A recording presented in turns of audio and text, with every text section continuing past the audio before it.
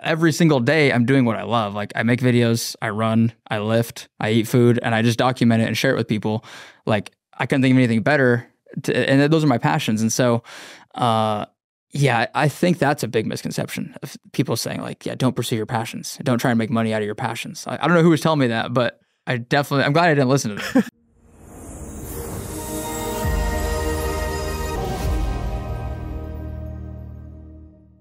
Yeah, leaving Wyoming, like that was the biggest thing.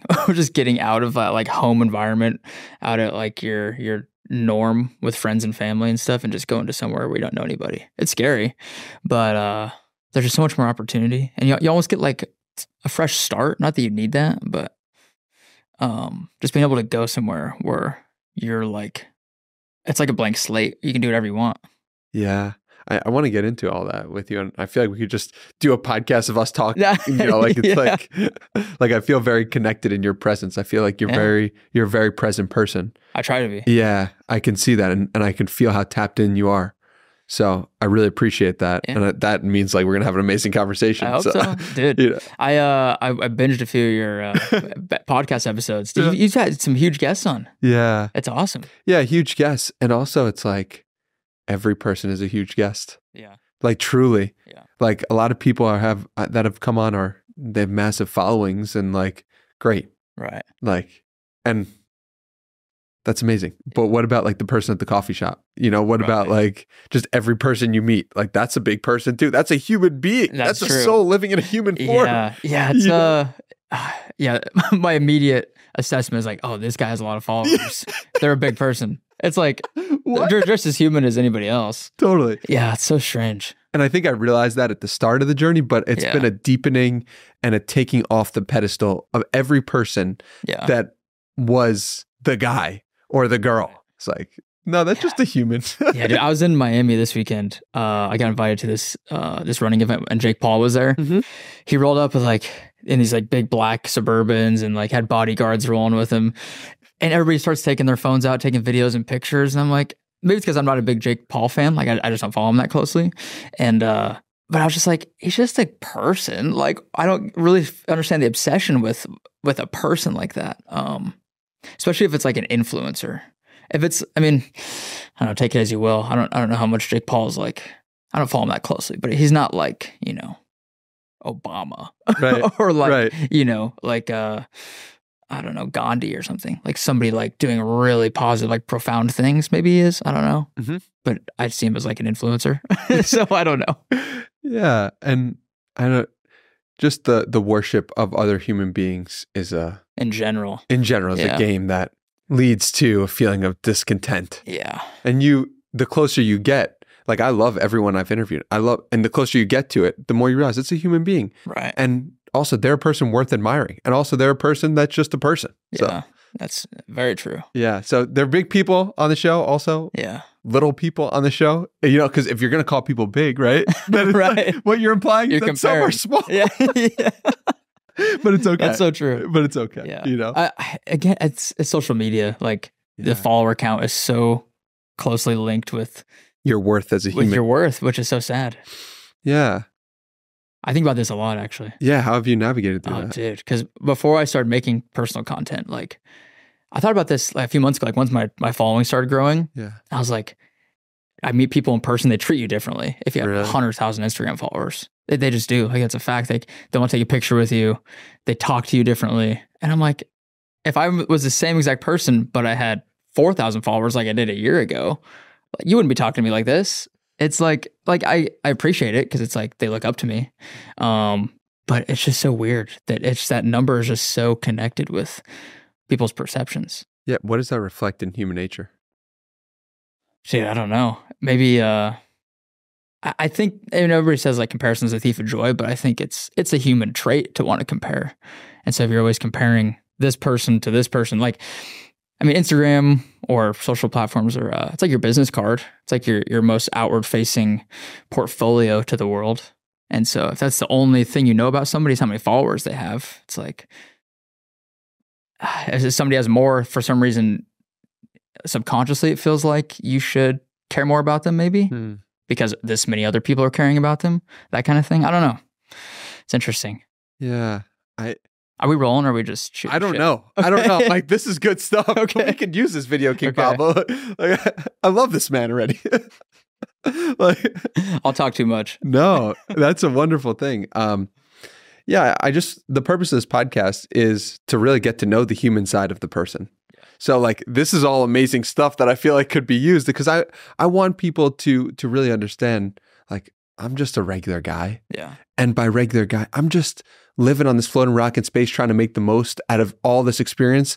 And I've tried to make a lot of money, and I've tried to gain a lot of followers, and I've tried to grow the podcast as my reason for being, and I've tried to drink and smoke and party. And it's like, okay, like, what I found is love. Love for humans, love for self, love for all of the beautiful creation that is. And that has led to the most peace and fulfillment and the greatest life. And I want to show that side of other human beings to the best of my ability by asking them questions. Yeah. That's powerful. Right? Dude, I think the best thing people can do is just try. Like you said, you tried making money, you tried podcasting, you tried doing all these different things. But I think the only way to like find out what you want to do is just by trying a bunch of different things. And you're probably going to find more about what you don't like than what you actually do like through that process. Yeah. It's just like a process of elimination, basically. So what were your paths? What paths were the most unfulfilling and the most fulfilling to you? I mean, I think the most like obvious and cliche one is trying to make money. Like, I think money can get a bad rap sometimes because it is like freedom. And I think freedom is one of the most powerful things you can have. Freedom of your time, freedom to just do what you want. But obviously money can also be really evil, I think. And if that's your sole motivator is just to make as much money as possible, like, I mean, you could do that. Like, you can go scam people all the time and just make a bunch of money. But that's, I don't know what benefit that's providing the world by making a bunch of money. So I think I've definitely had that mindset before. Like, okay, how do I just make as much money as possible? And it's like, it might work in the short term. You might make some money, but it's, again, you're not providing any value to anybody other than yourself. And at the end of the day, like, if the only person you're impacting positively is yourself, then like, are you like, what's the point of that, I guess? So yeah, I think that, I've tried so many different things. Like, I used to do freelance photo and video, and I would do like real estate stuff and wedding videos. And it was fun, but it didn't feel very fulfilling to me because I think maybe the impact it had was so small. And it's like, yes, there is an impact, like helping a realtor sell a house or helping somebody sell their house by shooting a nice edited video for them they can post online. But like, I feel like I can have way more impact than that. And it's not scalable in terms of impact. And so that's been the biggest motivator for me is like, okay, how can I spend my time the most efficiently so that I can impact the most amount of people, like per unit of my output, basically. And that's where I've kind of ended up now is like with social media, I can post a video and instantly like tens of thousands of people can see it, if not millions. So, yeah, that's where I've kind of gone down is just, that's a path I've gone down is just trying to impact as many people as possible. And so it started small. Like, I had a blog for a couple of years that I think it maybe reached like 100 subscribers, but I'd spend a couple hours a week crafting this like really nicely written blog. But I was like, only 100 people are reading it. Okay, that's 100 people, more than zero, but there's got to be a better way to have more impact on people. And so that's where social media and like the scalability of video and photo content, I think can come into play. Yeah. What happened with the blog? Oh, I just stopped doing it because why did you start it?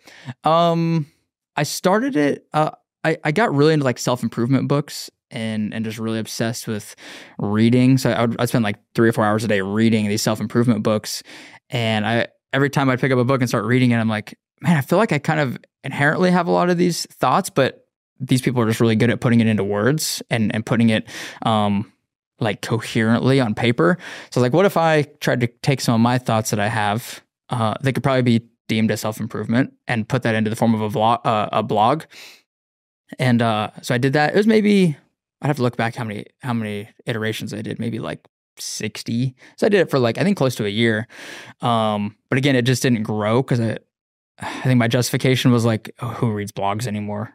Which might have some truth to it, but I'm sure there's a way to scale a blog. But I just showed up and did it every day or every week, basically, for like a year, and it didn't really grow that much. And that's where I realized, okay, I could take kind of these same ideas that I have and just put it in a different format. So that's when I started doing just more social media content, more video content, because I think that's where everybody's attention is at. Like blogs, yes, you can probably scale a blog up, but it's probably harder than it was 10 years ago because there's so many more efficient forms of media than a blog. So it's kind of just weighing those options, I guess. Yeah, that makes sense. And it's an interesting thing, like keeping your eyes open to the possibilities that exist, right, and where the world is going, and saying, I don't think my time is best spent podcasting right now. It should be something else. My time is best spent doing this instead of this, and balancing that versus how much you enjoy doing it yourself and how much of the enjoyment comes from other people enjoying it. And that's okay too. And it's like this balance that we're all doing, really. Yeah. Yeah. One of the best ways I've heard that summed up is I had a guy on my podcast a few weeks ago, and he's like, think of life in 3 chunks. Like the first chunk is things that we all have to do. Like you got to go to the bathroom, you got to eat, you got to sleep.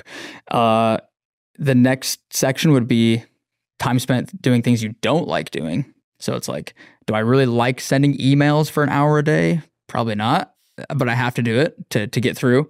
And then the third section would be things you enjoy doing. And it's like, how do you maximize the time of things you enjoy doing and minimize the time of things you don't enjoy doing? It's such a simple concept, but like if you put it into those 3 buckets, I feel like that it's just a really easy way to comprehend it. And just every time you get to a point where you have to make a decision in something, like, okay, is this something that I enjoy doing? Then do more of it. And I think when I first started getting into like entrepreneurship, I always heard people say like, don't pursue your passion because you don't want to turn your passion into the way you make money, because then it's not going to become your passion anymore. But that was probably the worst advice I'd ever heard because every single day I'm doing what I love. Like I make videos, I run, I lift, I eat food, and I just document it and share it with people. Like I couldn't think of anything better. And those are my passions. And so, I think that's a big misconception of people saying like, yeah, don't pursue your passions. Don't try and make money out of your passions. I don't know who was telling me that, but I'm glad I didn't listen to them because literally every day, like it never feels like work. I mean, there's always going to be some things you have to do, or at least right now, there's things I have to do that I don't necessarily love, like sending emails or replying to text messages or like the things that aren't like really moving the needle forward necessarily, but they're kind of those necessities. But yeah, just trying to spend as much time doing things that you enjoy, I think is kind of the key to life. Yeah, absolutely. And how can you reframe the emails and the texts to be things you enjoy? I haven't figured that out yet. So one thing that comes to mind for me is you're communicating when you're communicating with people through text and emails. And what do you do when you send a message out on social media? You're communicating. That's true. So you're getting better at the act of communication. And if you're getting better at the act of communication, that's for me is when I'm in my joy, when I'm getting better at the act of spreading the things that are in my heart and mind to the world. Right. And I get to do that personally one-on-one. And I get to do that at a wide scale through the podcast and through tweets and through, it's like, what a blessing both times. Right. One's not a waste of time. That's true. Right? One's not something I don't like. It's both using the skill, but that takes reframing it to a broader perspective. Just a perspective shift, basically.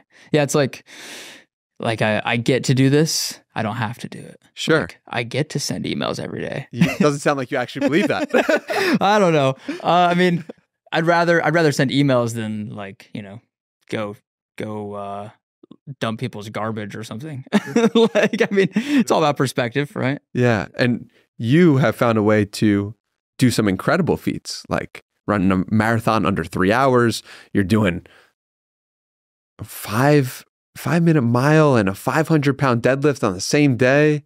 Like, you're an absolute beast. You found a way to do the things that people listening right now are saying, I don't want to do that. And you found a way to do that and enjoy doing that and posting about it and sharing it. Right. So have you gone about doing that? Yeah, I've always been drawn to the like physical side of things. I played sports growing up. Hockey and baseball were the 2 main sports. And I think every kid's dream is to play sports professionally. But I don't think I was good enough, didn't have the skills or really now looking back, I don't think I put in the work required to get there. Like one of my best stories from growing up playing hockey is like one of my good friends and I were both on the JV team our freshman year. And by the time I was a senior. We were both seniors in high school. He was getting like recruited from like D1 colleges, and I was getting no calls or anything. And so he ended up playing D1 for West Point for Army, and I didn't go anywhere for hockey. And the biggest difference was he would show up earliest to practice. He'd stay later. He'd work out on the weekends. We only had like 3 team practices a week, so he would go outside of those hours and practice and do all this stuff outside of the required time that the team had. And that was the biggest difference. And like, I always thought back then, I was like, oh, he's just got more skill than I have. He just developed quicker than me. He's bigger than me, whatever. But I learned that no, he just showed up more than I did. Like, he just put in more work. And so going back to what I was saying, my dream was always to play professionally. And I think at the time, I didn't think I had the skills. And I probably didn't have the skills, but as a result of just not showing up as much as I should have probably, and putting in the work that's required to actually get to that next level. So I always loved sports growing up, basically. And that was always the dream to play professionally. But after I got through high school, went to college and stuff, I feel like that kind of slipped away. I would go to the gym a few times a week. Didn't run at all. I always hated running. Would go to the gym just like unintentionally, like just go lift some weights, do some machines. Didn't have any real purpose with it. And then when I moved to Hawaii with my girlfriend, we did an exchange program over there, and I heard David Goggins on the Joe Rogan podcast, and I was like, who is this guy? This guy's crazy. He did 100 miles without training. He just like showed up and did it. And at the time, I felt like just sort of lost. I didn't really love the degree I was pursuing. I didn't like have any ambitions like physically, like to run a race or to hit a certain weight or anything like that in the gym. So I was just like kind of floating around, not really doing much. How old were you for context? I was 21. So this is like 5 years ago, roughly. And my parents had like gone through this real nasty divorce and all this stuff. And so I was just like floating in space, basically not really doing a whole lot. And I was like, man, this David Goggins guy is pretty crazy. Like, it seemed, and just hearing him talk about how he used running to get out of his rut. Like, if you know anything about his story, he's got a crazy childhood and had all these hardships. He was overweight, all this stuff, but he used running and fitness to work through those and build confidence and be able to use this tangible thing to grow yourself and grow your mindset. And so I was like, okay, maybe I'll try running because this worked for this guy. So why couldn't it work for me? And I just started running a mile a day, basically. The only baseline I had for running knowledge was I did a mile in 7th grade. It took me like 7 minutes and 12 seconds, I remember. And very specific. Yeah. It was just like locked in my head because that's the only time I ever ran a mile ever. I was like, okay, 7:12. Okay.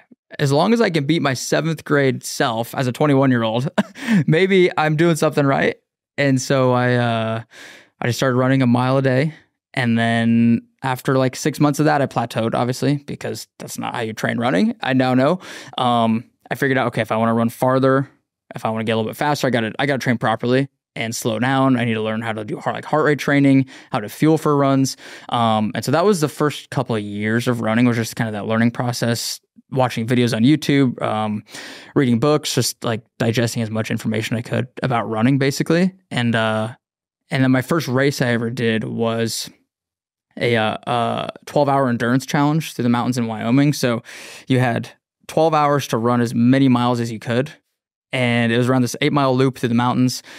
And I remember hearing Goggins is like, okay, well, I did 100 miles in like 24 hours. So I was like, okay, I have 12 hours. Maybe I can do like 50 miles. This is sensible, I guess. And so I ended up doing 43. I like hurt my knee in the process of it. So I made it 43 miles for my first ever race, which was cool. But yeah, that's kind of a roundabout way of how I got into running and going from playing sports growing up, always having that ambition to play sports post school and maybe do it professionally, to that first race at least. And there's been a ton that's happened since that first race to now, but that's kind of from point A to point B, I guess. It's so cool for you to describe that transition because you are now serving as the same mentor that David Goggins once did. I'm in Memphis running my first marathon with my friend Zach Pograb, and he's like, okay, well, Jeremy Miller said to do this on the podcast, fueling this way, and drink this much electrolytes. This is what he did for his 100-mile race, and this is what we need to do. And I'm like, who's this Jeremy Miller guy? Like, when did he become the all-knowing source for everything? And now after meeting him, I'm like, yeah, I understand what he's talking about. That's so funny. And so you've gone from this place of not knowing anything about running other than David Goggins is the man, and I can run a 7:12 mile, and I'm just trying to beat that, to now you're serving as the role model and inspiration and the help for people around the world to start their running journey. How does that feel? It doesn't sound real. Well, it's real because I lived it.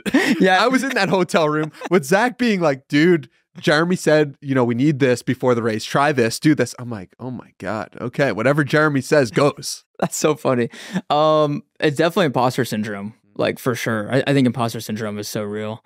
And it might even be dumbed down to just like, I don't know if like insecure or just like lack of confidence maybe because... Yeah, imposter syndrome, just insecurity. What are you insecure about, bro?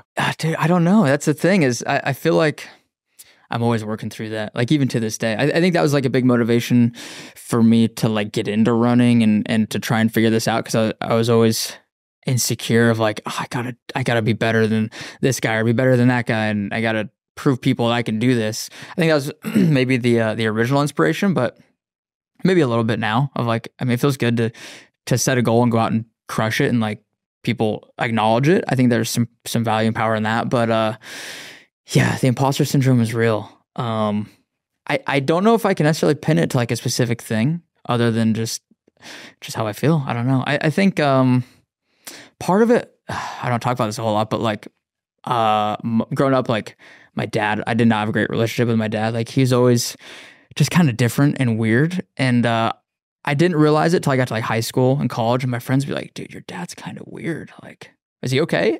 And when I was old enough to like see it for myself, I was like, man, he's an odd guy. Like, and there's a whole other story there, but I think that has always been kind of a subconscious thing of like, oh, if like my parent is weird, then I probably got this weird trait from him too. So like, there's probably something wrong with me. If like other people think this guy's weird and I probably got his genes, like, am I weird too? And so I think maybe that could be a source and still like something I think about to this day, honestly, is like just almost proving to people that like, oh, I'm just a normal guy, just like everybody else. Like I want to do the things you do and just be like everybody else, I guess. But yeah, I don't know. I don't talk about that a whole lot, but I think that's probably a source of maybe some of the imposter syndrome. Yeah, I really appreciate you sharing that.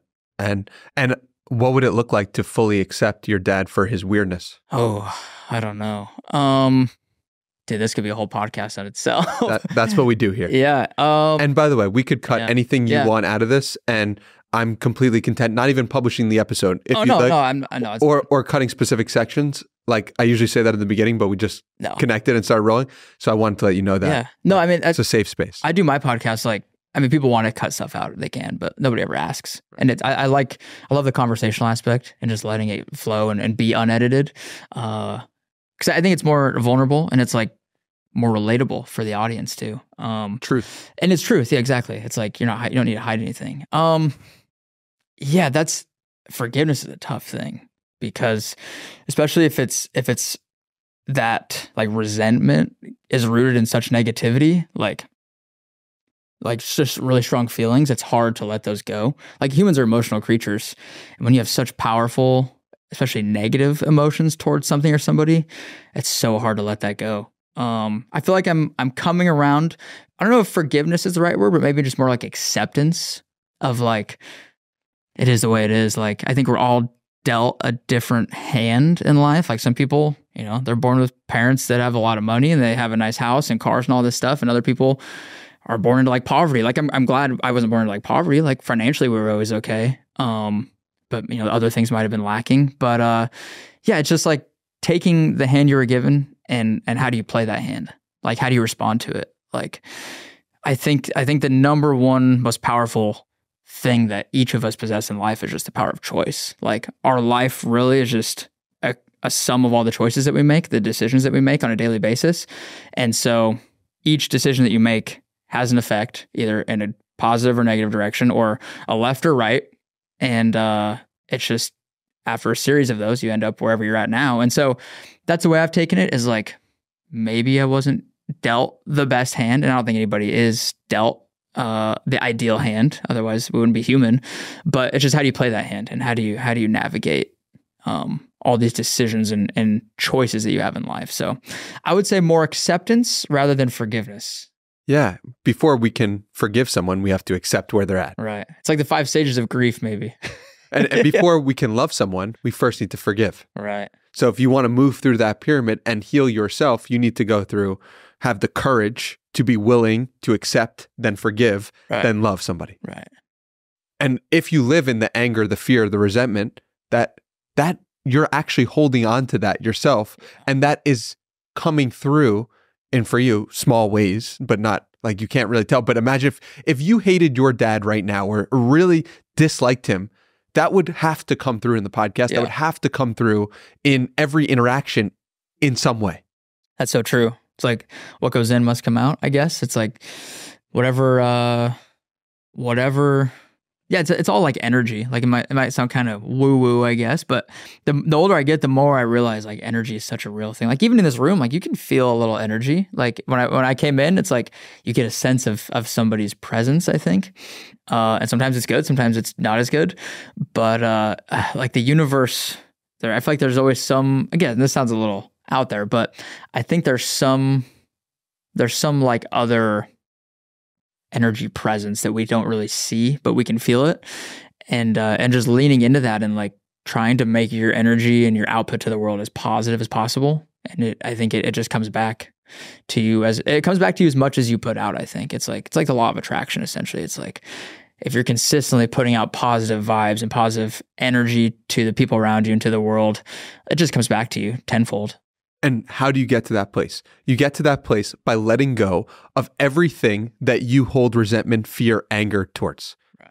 You let go of your insecurities, your insufficiencies, your inadequacies, I wish the world would have been like this so that I could be happy. You let go of all that. What the natural unfoldment is love. Yeah. That's good. Dude, this feels like a therapy session. We're going to use that for the intro. Have you considered being a therapist? Yeah. I mean, you kind of are as a podcast host. Yeah. I've been starting coaching people. That's been really helpful. That's cool. To help their own freedom. And this is what I'm here to do. Yeah. Help give people more love and acceptance for themselves. And so, I think it's the most important thing we can do. And I was curious for you and your story, how has running helped you transcend your own suffering and your own inadequacies and insufficiencies? Yeah. I think it's been like the one thing that's helped me get to where I'm at today in all aspects of life. I think running is that one common thread, just because it's such a tangible way to see your own mental growth and like your own mental strength. Because like when I first started running, I would do a mile a day, and that 7 minutes I would run, 7 minutes out of 24 hours is such a tiny fraction. If you think of 7 minutes on the scale of life, I mean, that's so small, but it felt like forever. That 7 minutes of running a mile, oh my gosh, this feels like forever. And then when I started progressing to like 3 to 4 miles a day, and I would come home and I told Bree, my fiance, I'd be like, I just ran 4 miles. Like, do you know how long I was gone? She's like, you just left like 30 minutes ago. I'm like, it felt like forever ago. It felt like a marathon. It's just like, you learn patience and you learn how to just be comfortable with discomfort, essentially. And like everyday life, like you're not going to always feel good 100% of the time. You're not going to have a good day every single day. You're not going to have like a perfect day. It's just not going to happen. And so using things like running as a tool to understand, okay, we're not going to feel good all the time, but it's okay because we're still going to get through it. It's going to be over with at some point. Like a run, for example, like if it's a 10-mile run and you're 30 minutes in, you probably want to quit a lot of times. It's like, this sucks. Why am I out here doing this? But I just remind myself like, okay, it's not going to feel like this forever. At some point, it's going to be over. It's going to feel good. And then, 30 minutes later, you're at mile 7 or 8. You feel good again. It's like this roller coaster of emotions. And so running has taught me all of that. I think one of the biggest things is patience. It's just being able to, I don't run with music or headphones or podcasts or anything. So it's literally just nothing but myself and my thoughts. And that's taught me so much patience because I'm such an impatient person on a daily basis. And that's just really allowed me to like slow down and just be okay to be in my own thoughts and like be in my own head and have that solitude. And like my best ideas always come when I'm out for a run, just by myself, just thinking. And yeah, I mean, dude, this could be a whole nother podcast just talking about the benefits of running from a mental side of things. Yeah, running's never been like for the physical side. It's a byproduct, I think, but it's always just get out for a run because I know I'm going to feel better afterwards. I'm going to be able to think through things and have more clarity. It's meditative. Very meditative. There's so many ideas that come about, and you start thinking like, how did I go my entire life without this form of meditation? Yeah. What was your decision not to wear headphones or not have any stimulus coming in? Because I really think that's an important piece that I've also done, and it's made it feel like talking to God on runs. Yeah. I used to have to wear headphones to get through a run. Wow. Like whether it was a mile or 10 miles, like I would have to get my AirPods in. I'd have to put on either like a David Goggins podcast, hear him call me a bitch in my ear or something, or I'd have to put on some screamo death metal music and like, oh, we got to get through this run. But I was training for my first half marathon, and I read in like the race description that you're not allowed to wear headphones for safety reasons. And I was like, shoot, if I can't wear headphones during the race, like I want to practice how I'm going to play. I remember that from sports of like, if I can't wear headphones during the race, then I probably shouldn't train with them. So I took my headphones out during a training run, and I never went back basically because I was like, this is actually pretty nice. Like you can just think.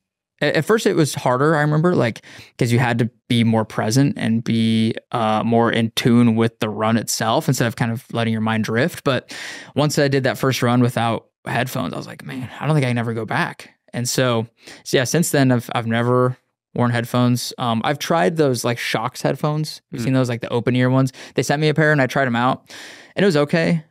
But I felt like it was like, it took away the aspect of running that I like, which is the meditative aspect. And like, even this morning, like I felt like crap when I woke up. I was like, oh, I'm so tired. I just got back from traveling. I don't really want to go run, but I know it's going to make me feel better. And I went for a run, 45 minutes, came back. I felt great. I got energy. My head's clear. I'm ready to like do stuff throughout the day. So I think if I have music, it kind of takes that away. But I want to encourage people too, like you don't have to run without headphones. Like just do what works for you. If I know some people, they say that the music is meditative for them. Like, and you can put on literal meditation music while you're running, and that's fine for you. It's just using running however is best for you, obviously. So that's just what works for me. Yeah, there are people listening to this right now while running. 100%. And that's amazing. Keep the podcast on or turn it off. Whatever works for you. Yeah. Like life is great either way. Yeah. Yeah, it's yeah, I think when I started my podcast, I think the majority of people probably listen while they're out for a run. And there's value to that too, because like, I mean, it's multitasking. It makes sense. It's like kill two birds with one stone. Like go for a run, make sure you're healthy, make sure you're in shape, get some exercise in, get some like mental exercise in through listening to a podcast, get some education of some sort or entertainment. So yeah, I just, for me, the like solitude that I get on a daily basis comes from running. And that's maybe something I encourage people is like, if you feel like you have to listen to music while you run or a podcast or something, then make sure you dedicate some other portion of your day to solitude, and just whether it's 5 minutes or an hour, just have some portion of your day with no stimulus other than your thoughts. I think that's really important. Why is that so difficult today more than ever?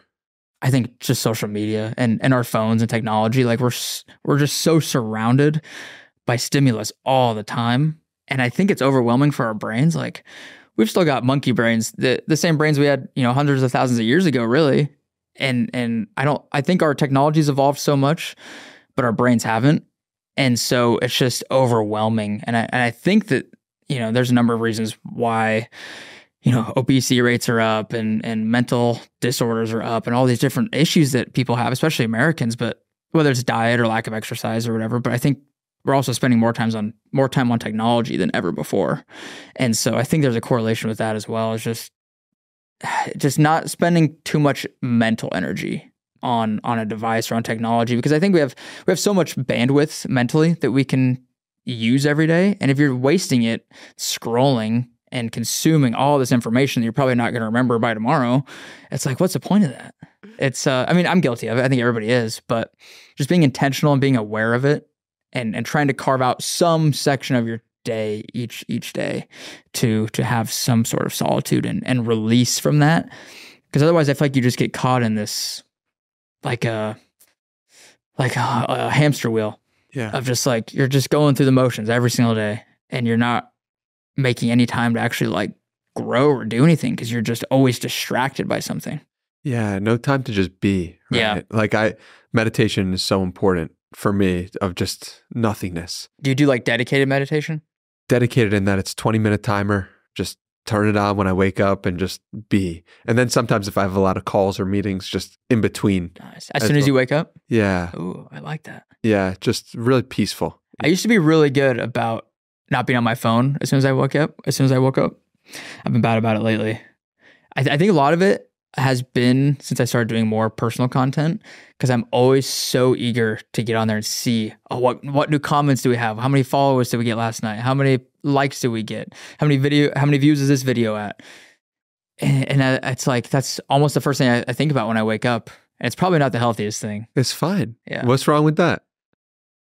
I don't know. My fiance told me this saying the other day. She had heard somewhere. It's like, however you start your day is like how the rest of your day is going to go. If you start your day with first thing you do is grab your phone, looking at how many views you got, that's probably what you're going to be thinking about the rest of the day too. And I don't know if I want to think about that all day. Sure. Whereas if you, like what you say you do, is spend 20 minutes meditating, just thinking about whatever comes to your head first 20 minutes of the day, then that might be a little bit better than just thinking about views and likes all day. I don't know. No, I think, listen, it's different seasons for different things in life. I told you about all the seasons that I've been through, and right. It's the judgment of the fact that I did this first thing in the day, and how could I? And I'm so guilty of this. Oh my God. Yeah. And obviously you're not to that extreme, but It's the idea of like, what if it was perfect just the way it is? Yeah, that's true. I mean, if it works, I mean, you're growing on social media and you're getting all these views and followers, and it's exciting time and it's wonderful and people are connecting with you and Jake Paul's in your DMs and people, I just made that part up. But it's just like, if that is the case, then let that be the case, and fully embrace. And that doesn't mean you can't be a present person. But dude, you're an incredibly present person. You're with me 100%. You're here. And so like, you can check your phone first thing in the day and also be a present person. It's not one or the other, baby. That's true. You could have both. True. Yeah, I like that. It's not mutually exclusive. You said something in there that resonated. I used to read. I read this book called The 5 a.m. Club by Robin Sharma. Have you heard of that? Mm-hmm. And I told myself when I was reading that, this was like 4 or 5 years ago, I was like, I'm going to be in the 5 a.m. club the rest of my life. I'm going to wake up at 5 a.m. every day. This is like the new me forever. And then it worked for like a year or two. And then I found that like my sleep was lacking because I'd have like a family thing, or I'd have something going on and I couldn't get to bed till 10 or 11 p.m. So I'd only get like 5 or 6 hours of sleep. And I'm like, okay, that's not sustainable. So I had to let that go. But a lot of it was just like, it's a season of life you're in. Like the season of life I was in when I was waking up at 5 a.m. every day, I was trying to figure things out. I needed that like extra hour in the day to do something in the morning by myself or whatever it was.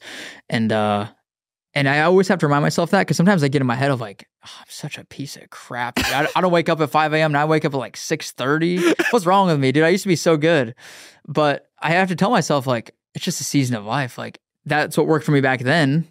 I've changed, I've grown, I do things differently now. And just because it worked back then doesn't mean it's going to work now. So that was a hard thing. That specifically, the like 5 a.m. thing, because it's a flex to tell people you wake up at 5 a.m. every day. But like, if you work a night shift as like a nurse, like that's not going to work, obviously. And so you have to just find that thing that works for you. And it's probably always going to be changing and evolving. It's only a flex if the people that you're talking to value it and you value your identity as that. Yeah. Meaning, if you have an orange car, for some people, that's a flex. For other people, they're like, great, you have an orange car. Right. What if the 5 a.m. club, for me, the 5 a.m. club is the orange car. Right. I don't think any differently of you. Right. The fact that you got an extra hour and a half, I think it's amazing if you love that and that's for you. And also, I just want you to be at peace and happy, and whatever makes you feel that way is great. Right. And if that's flexing that you're 5 a.m., I'm happy for you to do that. That's pretty spot on.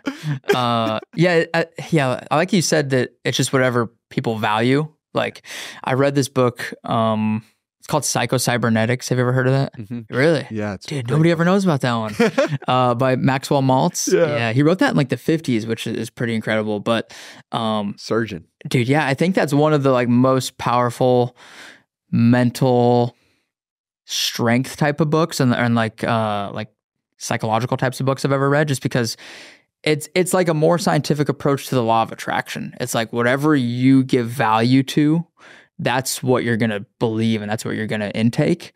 It's like, say you scroll on your phone and you watch like a bunch of news articles, like you're giving value and attention to that.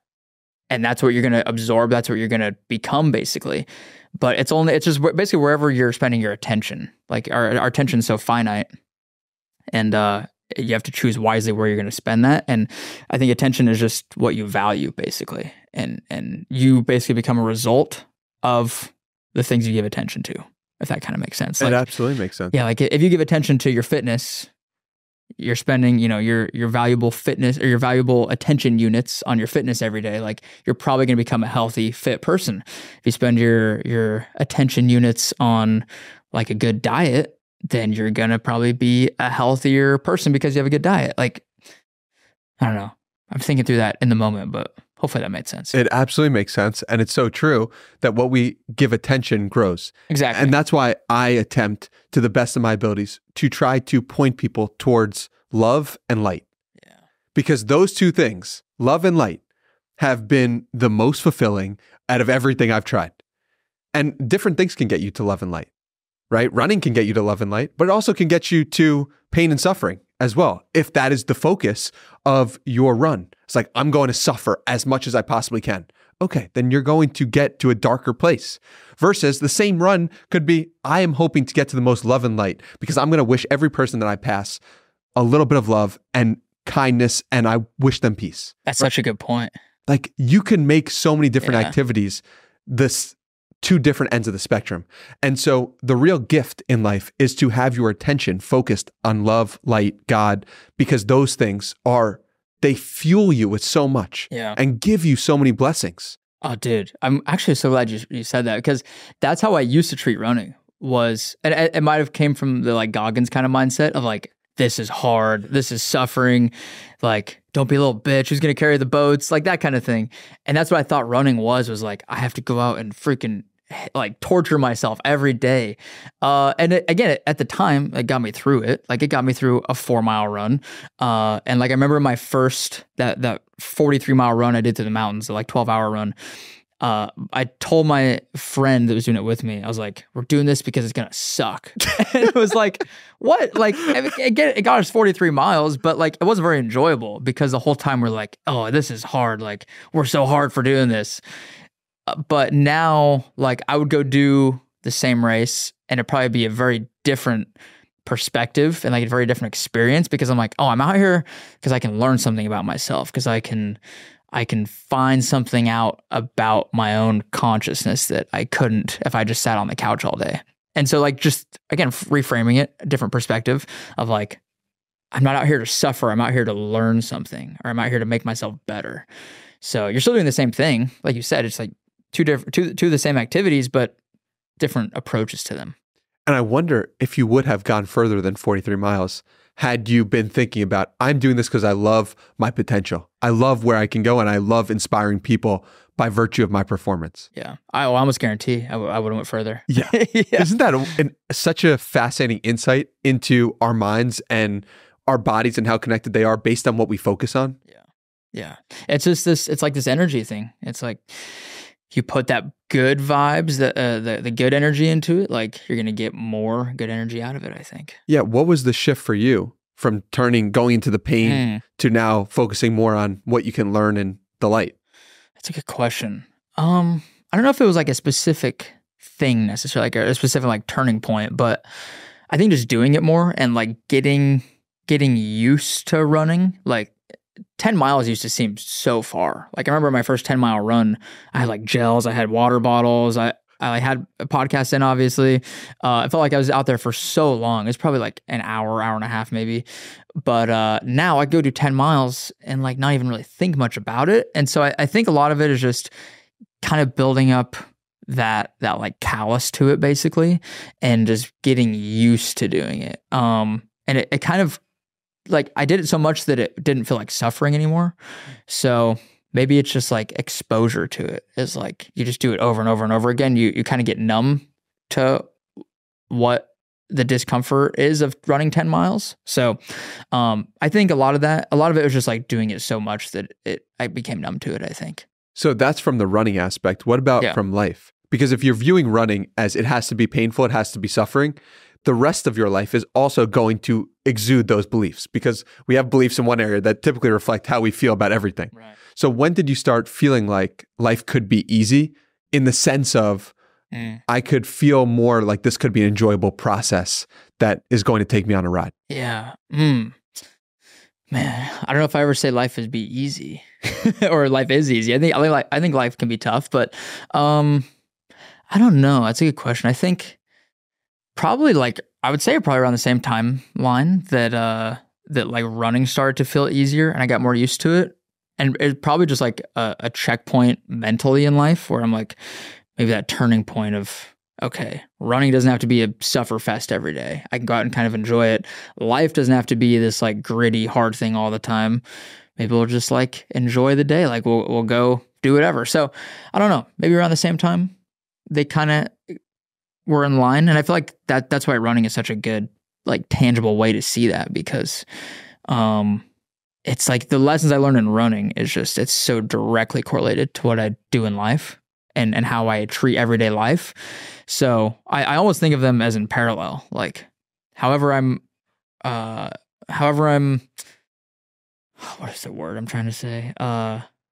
Performing. However I'm performing in life. Oh, gosh, lost my train of thought. However I'm performing in running, I feel like is almost how I'm performing in life too. Yeah. It's like there's definitely a strong correlation where the more patience and the more fitness I build in running, the more patience and fitness, quote unquote, I build in life. I don't know. Have you gotten injured? When I first started, I got like shin splints and like some like plantar fasciitis in my foot, and I had like runner's knee in both knees, but it was never anything that like completely prevented me from running.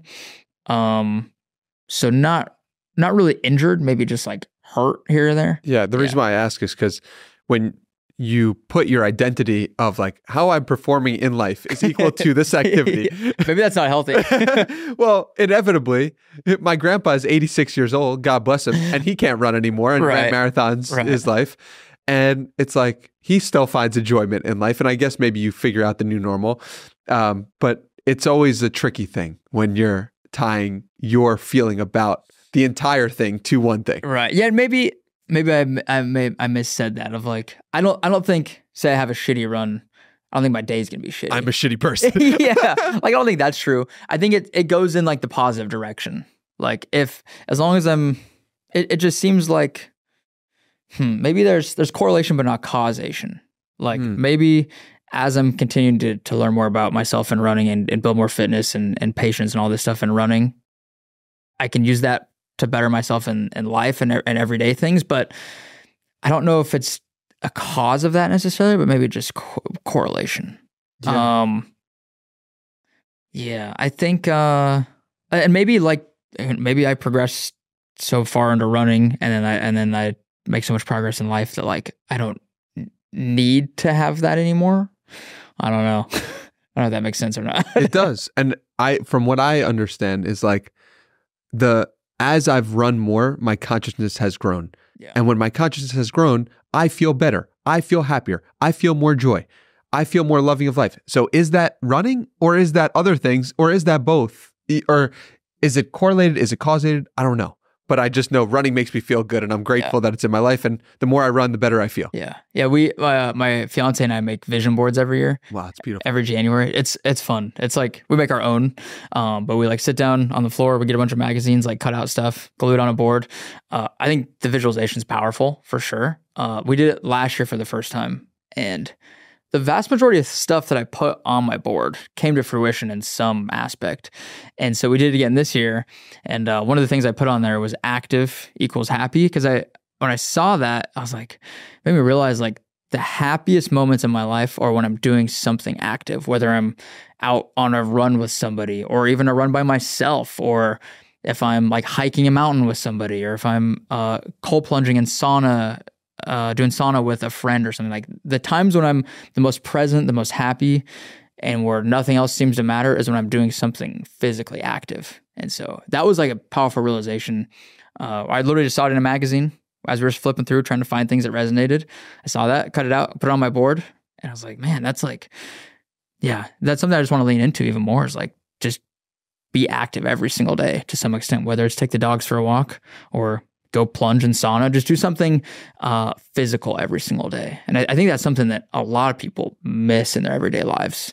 Because it's like, I mean, it sounds better to just sit on the couch and not go for a run or not go for a walk. Like, it's more comfortable to not do that.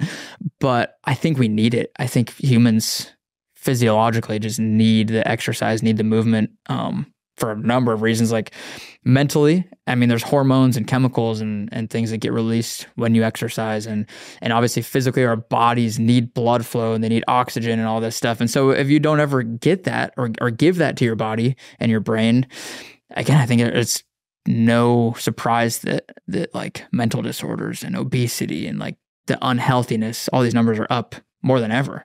I think a lot of is linked to inactivity for sure. Absolutely. And so tell me about the vision board as a whole. Like, why do you do that? What was the start of it, and what came to fruition by virtue of you putting them out there for the first year? Yeah. So the family that my fiance works for, she's a nanny for them. They do it every year. So she kind of got the idea from them. I've seen people do vision boards, but they had like 30 magazines left over from when they did it. And she just brought them home. She's like, hey, we're going to make vision boards. I was like, all right, let's do it. And after seeing, one, how fun it was like a cool bonding experience last year with her. And then being able to just look at this physical thing on the wall every single day. And like if you looked at it, you, Danny, like you probably wouldn't, it would make you feel nothing because you're like, why is there a tiger on here? Like, tigers are cool, I guess. But like, I cut out that tiger because it like made me feel something. And so that's, it's powerful to just be able to look at something every day and get like a little reminder of like, oh, why should I keep doing this? Why should I keep moving forward with this? Like, what's the motivation? And so I think people are like very visual creatures and emotional, obviously, but being able to see something, especially if it's physical, tangible, I think that makes a big difference. So yeah, I like having something that's like right next to my desk where I work every day. I just look up at it occasionally and like, I don't know, it makes me feel something, even just thinking about it. Like, really, it makes me feel like inspired to go out and just start moving and taking action on things. What's the tiger represent? I guess to put it into words, like boldness, like have, like just the way you present yourself, like be a bold person and the way you act. And I don't know if bold's the right word, maybe like stoic, like it's a very stoic looking tiger. And, just like powerful. And all these like buzzwords basically of just like reminders to present yourself in like a very stoic kind of way, I guess. I don't know. It's hard to put into words.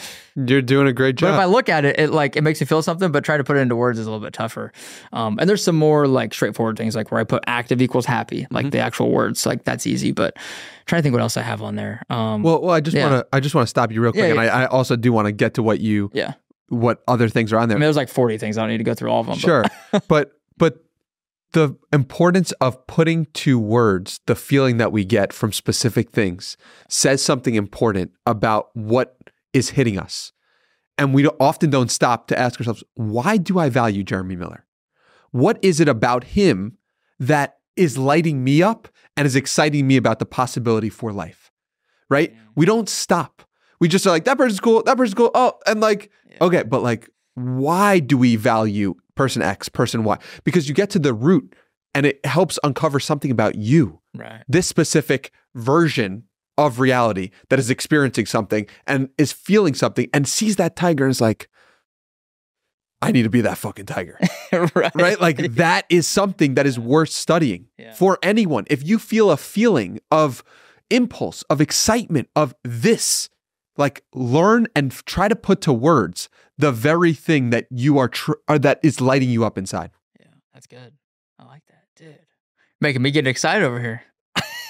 Yeah, because it's real, because we know, because if we value what other people value, if we value, all right, everyone likes Jake Paul, so I'm going to like Jake Paul. Okay, you like Jake Paul, but you don't understand why you like Jake Paul.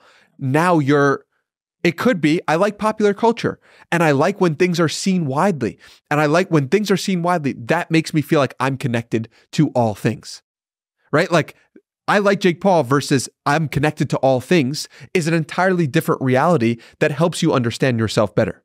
Yeah. Right? That's good. Yeah. I think that's important to just stop and ask yourself why. Like the other day, my friend and I were talking about, like if you had infinite money and you could just retire, quote unquote, what would you do with your time? Like what would you do with all this money you had? And I'm like, dude, I don't know. I've never actually thought about it. It's like you're always chasing like, oh my gosh, I would love if I had infinite money. But if you actually got infinite money, what would you do with it? Like, I don't think most people know. So it's like we go after these things, we value these things, but we don't ever really ask ourselves why or know the answer of why. But unless you take the time to really think about it and meditate on it, I think that's so important.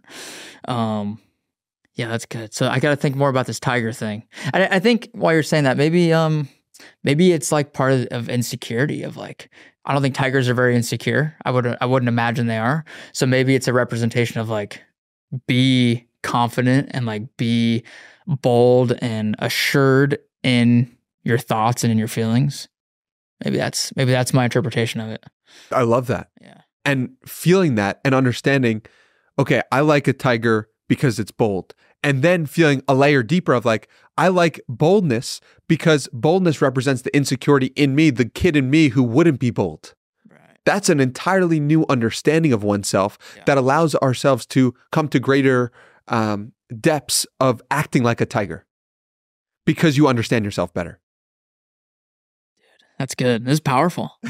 That's what we do around here. We're just straight power. I love that. So going back to the vision board. Yeah. What else is on there that is exciting to you? Oh, I'm trying to remember. I have a lot of mountains. I love the mountains. I grew up in Wyoming, grew up in the mountains.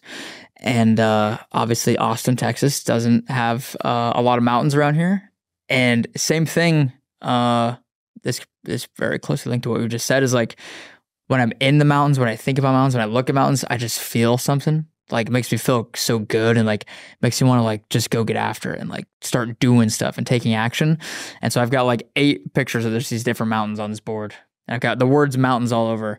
Partially as motivation because we want to move to the mountains, move back to whether it's like Utah, Colorado, or somewhere in the Rocky Mountains. But also just like, I think maybe the like vastness and the mass of mountains makes me feel humble and like appreciative to just even be like alive while this giant mountain is out there, and it's like that can exist at the same time as me, because it's like whether you believe in God or nature, science, whatever, like you have to appreciate the beauty and the complexity of something like a giant mountain like Mount Everest or whatever it might be. So it's just like a reminder of that, I think is yeah, I love mountains. Dude, and this is further explains why we get along so well. The podcast logo is a mountain. And it was a mountain looking up at one point, and then a few months ago I changed it to climbing the top of one mountain to see other mountains that you can climb as well. Oh, I like that. And of course, Switchback Run Club, the logo is a mountain. Like you can't write this story. Like, this is amazing. There's something powerful with it, man. Yeah, it really is. And so what is Switchback Run Club? What's going on there? Yeah, Switchback is it's a community brand that my business partner and I started in August. So there's kind of 2 elements to it. One, we sell electrolytes for like endurance athletes, runners. And then the other part is the community side of things. So we call it a community brand because we like to do in-person events, group runs. Like this last weekend, I was in Miami because we did a big group run with the run club there. And just getting people together. Because again, like I said earlier, like the happiest moments of my life are when people are doing things active. I'm out doing things physically. And so being able to tie in running something physical with the community, being with like-minded people. Like those are my happiest, most present moments. And so being able to provide a space for that for other people. And then also having like a high quality product and fuel to go with it. Especially in a place like Austin where it's so dang hot here in the summers, like we sweat a lot. You got to have electrolytes. And so, yeah. And the other thing too is like with electrolytes specifically, there's only a handful of like good dose, like high quality, all natural, good tasting products. And I've tried like every electrolyte product out there, like whether they've been sent to me by brands or like I went out and bought them myself. Like I just wasn't stoked about any of them. So we're like, okay, what if we just start our own and like make our own product? We formulate it how we want. It tastes good. It's got, natural ingredients, all this stuff. And then again, being able to pair that with the community side of things. Because there are some brands out there that do a good job of the community, but we also saw this gap too, where like the brands that do a good job of community maybe don't have the best products, or like they've got sugar in them, or they've got like natural, or they've got like artificial sweeteners or something. So we want to kind of fill that gap with like a good quality product with the community side of things. So beautiful. Yeah. It's like taking something that you have a problem. Okay, great. Solve the problem for yourself. Right. And then other people might have that problem too. Yeah. Right? Yeah. It's I just read the Steve Jobs biography by Walter Isaacson. Have you read any of his biographies? Oh, he's so brilliant. Yeah. Walter Isaacson, such a brilliant guy. I read the Elon Musk one. I just finished that one last week. That one's good too. You're a big reader. I love reading. I love reading too. It's an amazing thing. That you could just take someone's thoughts in a different time and space right. and they get transported to your mind. Yep. And they get edited. And so it's like, it's magic. Right. I love Same thing with podcasts. It's magic. Yeah. Like someone is listening to us right now who's in a different time and space, and they get the benefit of what we experienced in some way. That's magic. Yeah. I feel like they're a part of the conversation. You kind of get into the same headspace, as somebody, whether it's reading or listening to them speak. But I think, what was the question? Steve Jobs. Yeah. Apple, that's how they approached every product, was like, let's make something that we want to use. Like when they made the first Mac computer, they were just like a bunch of computer nerds or maybe it was like the Apple One or whatever it was called. There was just a bunch of computer nerds that like wanted to make a cool computer, so they made it for themselves. And they're like, oh, what if we like sold this to other people? So that's kind of, as being a business owner and creating a brand now, that's how we approach new products or fine-tuning our products. Is like, how can we make this something that we want to use? And then if we like it enough, likely other people are going to want it too. So I like that you mentioned that. Yeah. And it's funny because it's like people will be like, okay, I want to be like Jeremy Miller. What did Jeremy Miller do? Okay, he ran. So then I'm going to start running. Okay, what did he do? He started a company. And then they start. And so, listen, I've done that as well. And I spoke to Mike Posner about that. And we were laughing at ourselves who have tried to be the person that we admire. And we all go through that version. Yep. And that's how you figure out who you are. And there's nothing wrong with that. I tried to be Goggins for a little bit. Exactly. See how that worked out for you. I got a hurt knee. You put your attention towards it. You found it. That's right. And so I think there's also something really important to note about just following your own curiosity and understanding you are good enough just the way you are. Yeah. Like you're fine. You're good. Yeah. That's a hard thing to accept. Yeah. Yeah. But what if it was easy? Yeah. It could be easy. I think maybe you can get to a point where it's easy. That is a hard thing because I think you can find inspiration in other people, and I think you should, but you can become too much like other people or try to be like other people, and then you lose who you are as yourself. That's one of the hardest things to do, I think, because nobody has the answers to life, really. Like, if your goal is to make a bunch of money, then you can just find the person who makes the most money and just be just like them, probably make a bunch of money too. But like, they probably have other issues in their life. Like, nobody can figure out every aspect of life. I think that's why we're humans. But just finding inspiration from other people, looking up to other people, and maybe that gets you through certain seasons or it gets you to certain points in your life. But yeah, trying to just lean into who you are and just, which is also hard because I think to do that, you have to know who you are, which is a very difficult thing to do because I think they actually talk about this in Psycho-Cybernetics is like, shoot, I can't remember what I was going to say. Basically, like I don't know, like you your influences, like you choose who influences you. But you, at the end of the day, you're kind of just like the sum of your influences and like what you let influence you. So yeah, like is Danny an individual, unique human being, or are you just a culmination of all your different influences and experiences? Both. And I think you can be both. Yeah. Exactly. So like to say that you are, it's tricky because we are unique people, obviously, but you're kind of just like this hybrid of all these experiences that you have and all these different influences. Like whether, like if you watch like a David Goggins video, I'll just use him as an example. Like you're probably going to get a 1% of influence from that. It's like, whether it's in a positive or negative direction, you could say, oh, I want to be like that, or I don't want to be like that. That's still influencing you in some way. What you resist is what you hold on to. And so we just always have these influences upon us. So it's like nature versus nurture, I guess. Like, would you still be the same person if you never picked up your phone and looked at social media? Or would you be a different person? Like, is that nature or is it nurture or is it both? I don't know where I'm going with this. It's okay. It's wherever you're going with it is perfect. Yeah. Does that make sense? Yes, it did. We are some of our influences. Basically. And we are also unique beings. And how do you make the most out of your time on this floating rock in space while choosing the influences that are appropriate to you? And that's why I speak so much about love and light. Right. What do you mean by light? Light is the feeling of freedom. If I say darkness, it's like, you know what darkness is. You didn't have to ask the question. You just said yes. I know. When I say light is the feeling of peace. Yeah. Light is the feeling of there's nothing I need to prove. There's nothing I need to do. I just can be. I can be, I can come, I can go, I can do whatever I feel. I can do my word. I can feel just present in the moment. Light is presence. Do you think you can get to where you have like pure lightness? Yes. I know. Do you think you're there? Yes. That's powerful. Yes.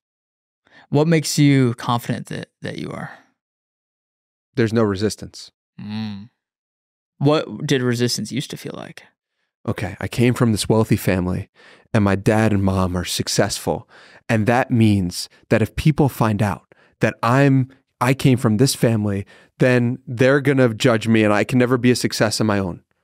Okay, this kid shoved me into a locker senior year of high school. And that's the reason why I was insecure and started lifting weights, because I was emasculated in that moment. That's darkness. That's pain. That's resistance. What light is I could talk about those things with truly no charge, with truly like, this is what it is. And I'm open and honest and feel great about it. And not only do I view that poorly, I view that with love and appreciation for all of it, all of the negative things that I wish were different, because they help make me this person who I am today. That's light. What do you think got you past that darkness to the light? Being willing to look at the places I was not free. Being willing to ask myself, okay, why don't I like my dad? What is it about him that makes me feel uncomfortable? Okay, when he does this specific thing, I feel like cringing inside. Okay, why? Okay, also, what were the positive things that I got from my dad? Okay, how have I told him about the positive things? Okay, have I shown him love for the things that, does he know? No, he doesn't. Okay, how can I write a letter to him to let him know how much I appreciate and love him? I'm okay with the things that I didn't like because that is also part of his being. Is this your own personal experience? Yeah. I mean, I wrote a letter to him that just like freed so much. Yeah. Because I'm just like, it's all good. Dad, you're an amazing person. And so it's like, who is the people in your life you need to write a letter to? Yeah. And I don't just say that to Jeremy. I said it to anyone listening. Yeah. There's someone, I know because I see it every day, where 99.9% of the people in the world walking around are holding some resentment or grudge to someone that they haven't told to someone else. And they're telling other people about how much they don't like this person, and they're not telling the person themselves. Yeah. That's tricky. What's tricky about it? I knew you were gonna ask that. It's hard. That's why hard things can be tricky. Yeah. What's difficult about it? Probably I think people like to be liked, or they like the idea of everybody liking them. Mm-hmm. And if you tell somebody that you have an issue, or if you tell somebody that, like, I don't know if you consider that an issue with your dad, but like, it wasn't like you needed to tell them something personal, emotional, maybe. There's a chance that they might not like that, maybe. And so, I don't know, at least for me, like, I like being liked by people. I think everybody does. And it's hard sometimes, I think, to tell people something that has the chance that it's going to make them not like you. So maybe that's what it comes down to. Yes, if you're coming from a place of judgment. Yeah. But not if you're coming from a place of love. Yeah. If you're coming from a place of, I love you and I don't need you to change. And also, this is what you did that hurt me. And also, this is what you did that made me feel so good. That's a different energy that has a different feeling. If I'm trying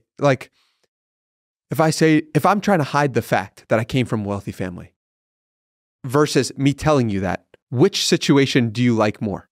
The latter, for sure. When I'm open and honest and vulnerable and truthful about the things that have pained me, right? It's like that is what makes people like other humans. Yeah, when we are open and honest, and when we are coming from a place of love and acceptance. That's something I've had to learn recently, for sure. How? Mostly just because I think maybe it comes back to like the imposter syndrome of like, I've never been like a very talkative person, or like somebody who likes to share. I've always been like very hermit-like. Reserved. Yeah, very reserved. And I've had to learn that, I mean, coming on a podcast, like, obviously you wanted me to come on here because you're interested in hearing what I have to say. So I have to open up and be willing to share. Whereas before, and even like maybe naturally, I don't feel like I want to for some reason. Like, because I think it opens the door for judgment. Like you said, it's like, if I tell you that like I didn't have a good relationship with my dad, it's like, oh, that you can judge me for that. And some people could if they wanted to. I think, and again, maybe it just comes down to like, maybe it's just I'm a people pleaser. I don't know. I like when people like me. I think most people do, like I mentioned earlier. But and when if you share too much, again, there's that chance that you're not going to please everybody. That's what I've had to learn through social media specifically, is like, if you have a video go viral, it gets a couple million views, like statistically, you're going to get people that aren't going to agree or like what you're saying. And so you're going to get negative comments. And that's something, it's again, like kind of a tangible way to see that is like, the more you share, the more open you are, the more you open the possibility for people to not agree with you or people to not like you. And I've had to start to accept that of like, okay, you're not going to please everybody. You're not going to make everybody happy. You just have to be yourself, put yourself out there, whether they like it or not. That's who you are, I guess. What was the first negative comment that really got to you? I try to not lean too much into the comments or put too much emphasis on them, but it's maybe like 1% of all comments on social media are negative. Like the 99% of them are positive, like, oh, this is inspirational, or oh, thanks for sharing this info, whatever it is. But the 1% seem to be the loudest. In your mind? In my mind, of course, yeah. It's, again, because you want to please everybody, and you get that one comment and you're like, oh, I didn't get this person. I didn't make them happy. I don't know if there's like a specific comment that like stood out, but it's just anything that's not positive seems to stand out the most. Yeah. Because you want to make everybody happy. It's like a human tendency, I think, to just want to please everybody. Sure. Or maybe it's just my tendency. No, I think it is most people, but I don't think it is a requirement forever. Yeah, that's important. Yeah. Because we can justify the behavior that we have as this is just the way it is. This is human. This is evolutionary. We have to be. Whereas what would it look like to love that comment? Right. And maybe you're not in a place of willing to because you haven't accepted it or forgiven that person. Right. But you can. Like there is a possibility for that. And it's very part of this process of feeling light for me has been looking at the places that have upset me and really sitting with it and asking why 5 times when that happens. Okay, what does this mean if this person doesn't like me? Okay, what does that mean? Okay, what does that mean? Oh, what does that? Okay, I'm going to feel unloved, and I feel like my mom or dad doesn't love me, and I'm going to be unprotected, and I'm going to die. That's where it goes. Yeah. Right? Yeah. Like you go deep enough, and it's important for everyone to go through that process themselves. But the whole thing is like the trigger, the thing that you're scared of, the thing that is making you feel some way is actually the key to your freedom. Yeah. Yeah. I like that. It's those little like bits of darkness you have to shed light on, maybe. Yeah. That's exactly what it is like find the darkness and how do you flip the perspective on it, I guess? Because it might be there regardless, but how do you change your perspective to it? It's like I said earlier, of like, I get to do this or I have to do this. You're going to do it regardless, but what's your perspective on it? I got to send this email no matter what, but is it going to be, oh, I have to send this email, or I get to send this email? At the end of the day, you're still sending the email, but what's your perspective on it? Yeah, the perspective is so important. And, I'm so like, the people who are willing to look at themselves and people who are willing to come on a podcast and when they're uncomfortable with the fact of some things in their life and talk about, like, that takes a huge level of courage, vulnerability, just want and need and a desire for a better future for yourself. Yeah. Like, because that is the real work, I believe, of why we're here on this floating rock in space. Yeah. Is to transcend our limitations, to remember that we are the same. Yeah. Yeah. I saw this video yesterday from Hormozi talking about his decision to start creating content and make a personal brand. And I think he was telling a story about his friend who kind of inspired him. He was talking about like, doesn't it get annoying to have bodyguards and you can't really go out in public? You can't live a normal life because everybody recognizes you. And I'm definitely not on that level, but I go to like a running event, people like recognize me and I'd spend, an hour talking to people because they know who I am. But it's like, he's like, if that's the price that I have to pay to have the impact that I want to have, then I'm willing to pay that price. And that's something I think about a lot, is like, he just put that into like good, concise words, but that's something I've been thinking about of like, I see people like Jake Paul this weekend. He had to roll up with like bodyguards and he couldn't really talk to anybody. He couldn't just go to this run club like a regular person. He had to show up as Jake Paul, have all these extremities and all these other things with him. And I'm like, do I want that? Like, do I want that? Or I just want to be like a regular person and just kind of do whatever and not have to think about, oh, I got to make sure I have my bodyguards with me, or I got to make sure that like I look good and feel good and all this stuff so I can go out in public. It's like, to have the impact that I want to have and be able to inspire people, I guess that's a price you got to pay sometimes. And so where do you currently stand on that? I think I'm more towards like what Hormozi said of like, if that's the price you have to pay to be able to inspire hundreds of thousands of people, millions of people, like I'm willing to pay that price. Otherwise, it's like then you're just accepting your own mediocrity, I guess, because I don't think you can inspire millions of people without them knowing who you are. Maybe you could, I don't know. But I think if you want to inspire millions of people, those people have to know who you are. I think. Yeah. It's an interesting question I don't know the answer to. It's like, who has inspired millions of people without anyone knowing their name? Yeah. I would say like Michael Jordan's mom. Yeah. Right? Yeah. Like someone like that. Like, I feel like there's some maybe CEOs of companies that everybody knows the company, but maybe they don't know who the CEO is, but maybe behind the doors, they made some decision that enabled that company or that product or something to impact millions of people. But maybe people don't know who like that CEO is or something. Because it's like, you can be rich and anonymous.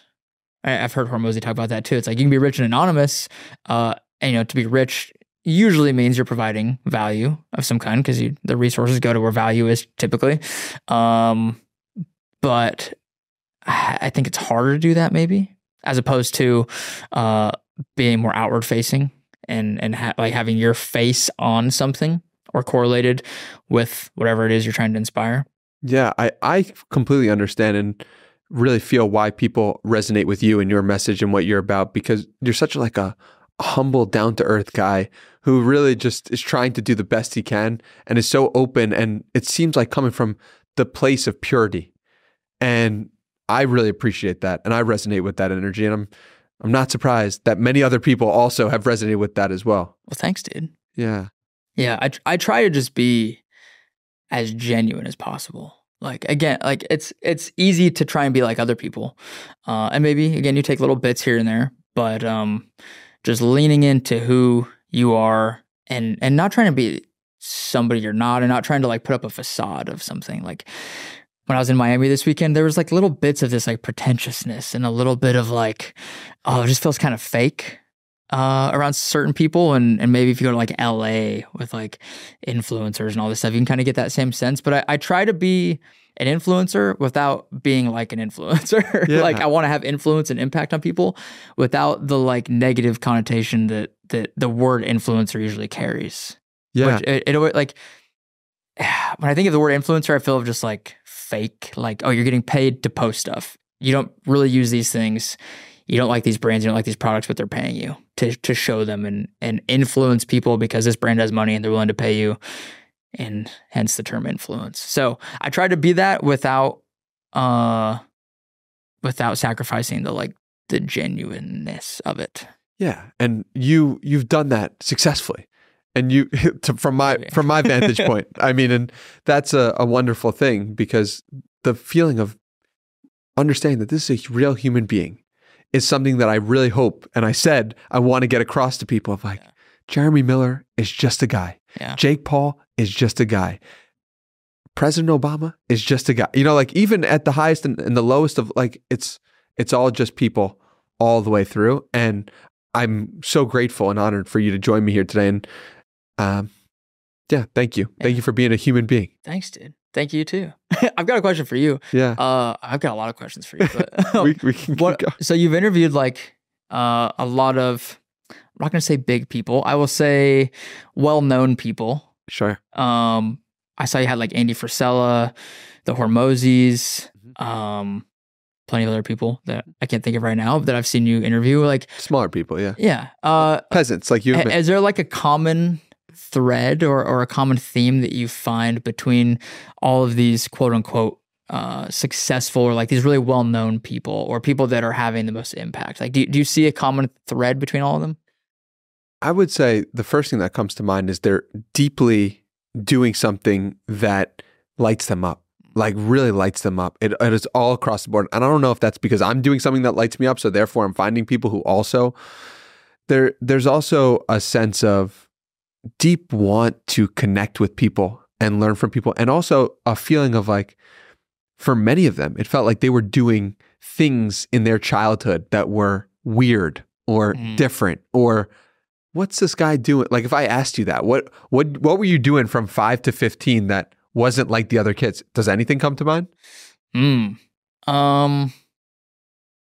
thing I was thinking about is in high school, I guess that's a little bit past when I was 15, sure. But adolescence. Sure. I somehow was able to figure out I've now since learned what this means about me, but I was somehow able to figure out for like the last 3 years of high school, I had like a 3-hour lunch every single day where all my friends were just in class. I would like go to the gym and work out. I would go home, take a nap, eat lunch by myself. Like I'd have like 3 hours in the middle of the school day to just go do whatever, but I was still getting all the credits, like still getting A's, doing everything I needed to do to get through high school.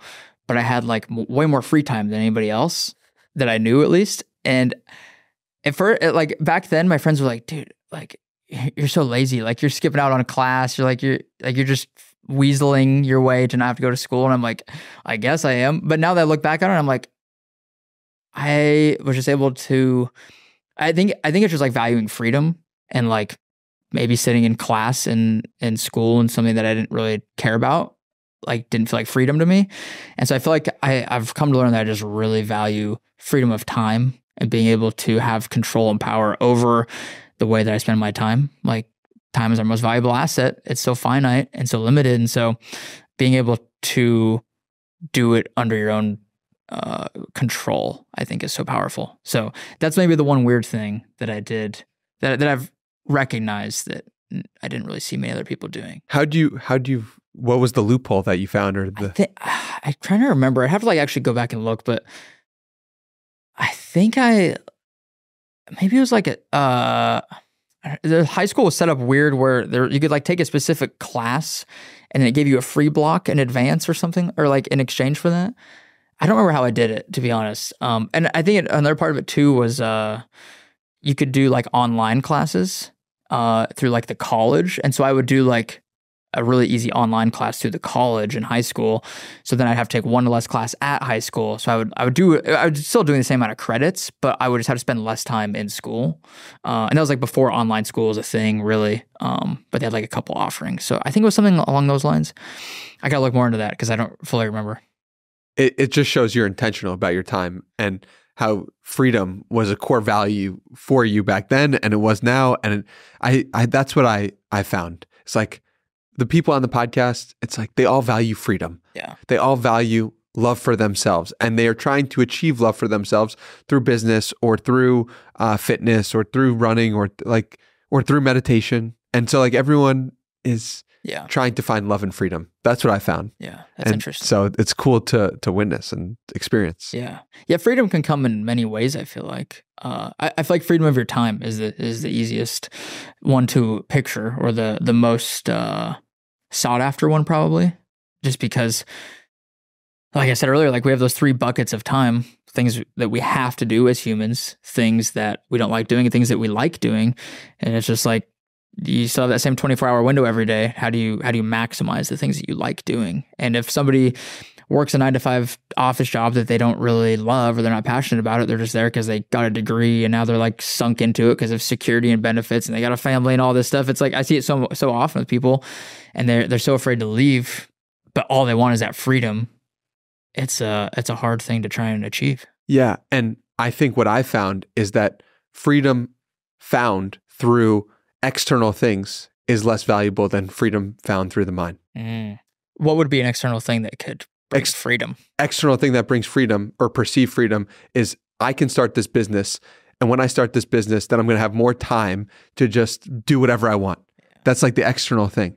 The internal thing is I'm in this job that I don't like, but also like, wait, what's going on here? And like, how can I flip my perspective to enjoy this? What is the world in which I'm enjoying, or I can see the purpose or meaning behind everything that's going on? Yeah. And so that's my mission. It's like, you can be free in school. You can be free in a prison. You could be free working a job. You could be free in every moment. And I know that's hard to imagine, but think about your limitations. Right. The limitations, the darkness that we described, the resistance you have to life. What would happen if you let that go? And what would happen if you analyzed each bit of that? Yeah. You'd get to light. Yeah, that's good. It's subjective. Yeah. Freedom is just subjective. Yeah. Yeah. And it's definitely an internal feeling, like you just described. It's like, you can't, I don't know if you can see freedom necessarily. It's just like whatever you do with your time that makes you feel free. So it's like, if you love drawing and you spend 40 hours a week drawing, like to somebody that probably doesn't look like freedom because you're doing that same thing. But if drawing brings you freedom and peace, like, it's all about the light. I like that. That's good. That's good. Yeah, man. It was such a pleasure to talk to you, and such a pleasure to sit down. I feel like this was a long time coming after learning about you and learning about the hat you got with the mountain and just your presence. Like, it's truly a pleasure and a gift. So thank you so much for being here. Thanks for having me on. I got to get you on my podcast next. I would love that. I would absolutely love that. Do you have anywhere you'd like to send people to connect with you further? Instagram, probably the easiest place. It's just search up Jeremy Miller. You'll find me. And then YouTube, doing a lot more like long form vlog type stuff on there. Jeremy Miller there. And then podcasts, the Jeremy Miller podcast. And my website, jeremymiller.io. Got some like training programs and training app and some fun merch and stuff on there too. So plenty of ways to connect with me. And what is most exciting you in the present moment today? Besides this podcast? Yeah. I think just the potential of growth for Switchback and like potential of growth for my personal content, and just again, social media, the growth and scalability is so endless and so infinite that I just know that every day I post a video, it's like this one could hit 5 million people. It could have that big of an impact. And same thing with the business is like, just knowing that there's so much scalability to it that we can keep having more impact, keep inspiring other people, keep bringing people together in the running community, in health and fitness, and providing a space for people to meet like-minded people and just make themselves better. So I think the biggest thing is just like the potential for it to all grow. I feel like I'm just kind of getting started with all this stuff, and I'm excited to see where it all goes in the next couple of years. It's a beautiful feeling, the feeling of expansion, the feeling of possibility for the future of what is happening. That, to me, that is just a feeling of joy. Yeah. And so that you are getting to live in that experience. And then we have a timestamp for January 25th, 2024, as a way of, this is where Jeremy Miller was in this moment before X, Y, Z happened. You're an incredible dude. I'm really grateful to have spent time with you, and I'm excited to see where this all unfolds. Thanks, dude. I appreciate it. Likewise. Much love. Peace.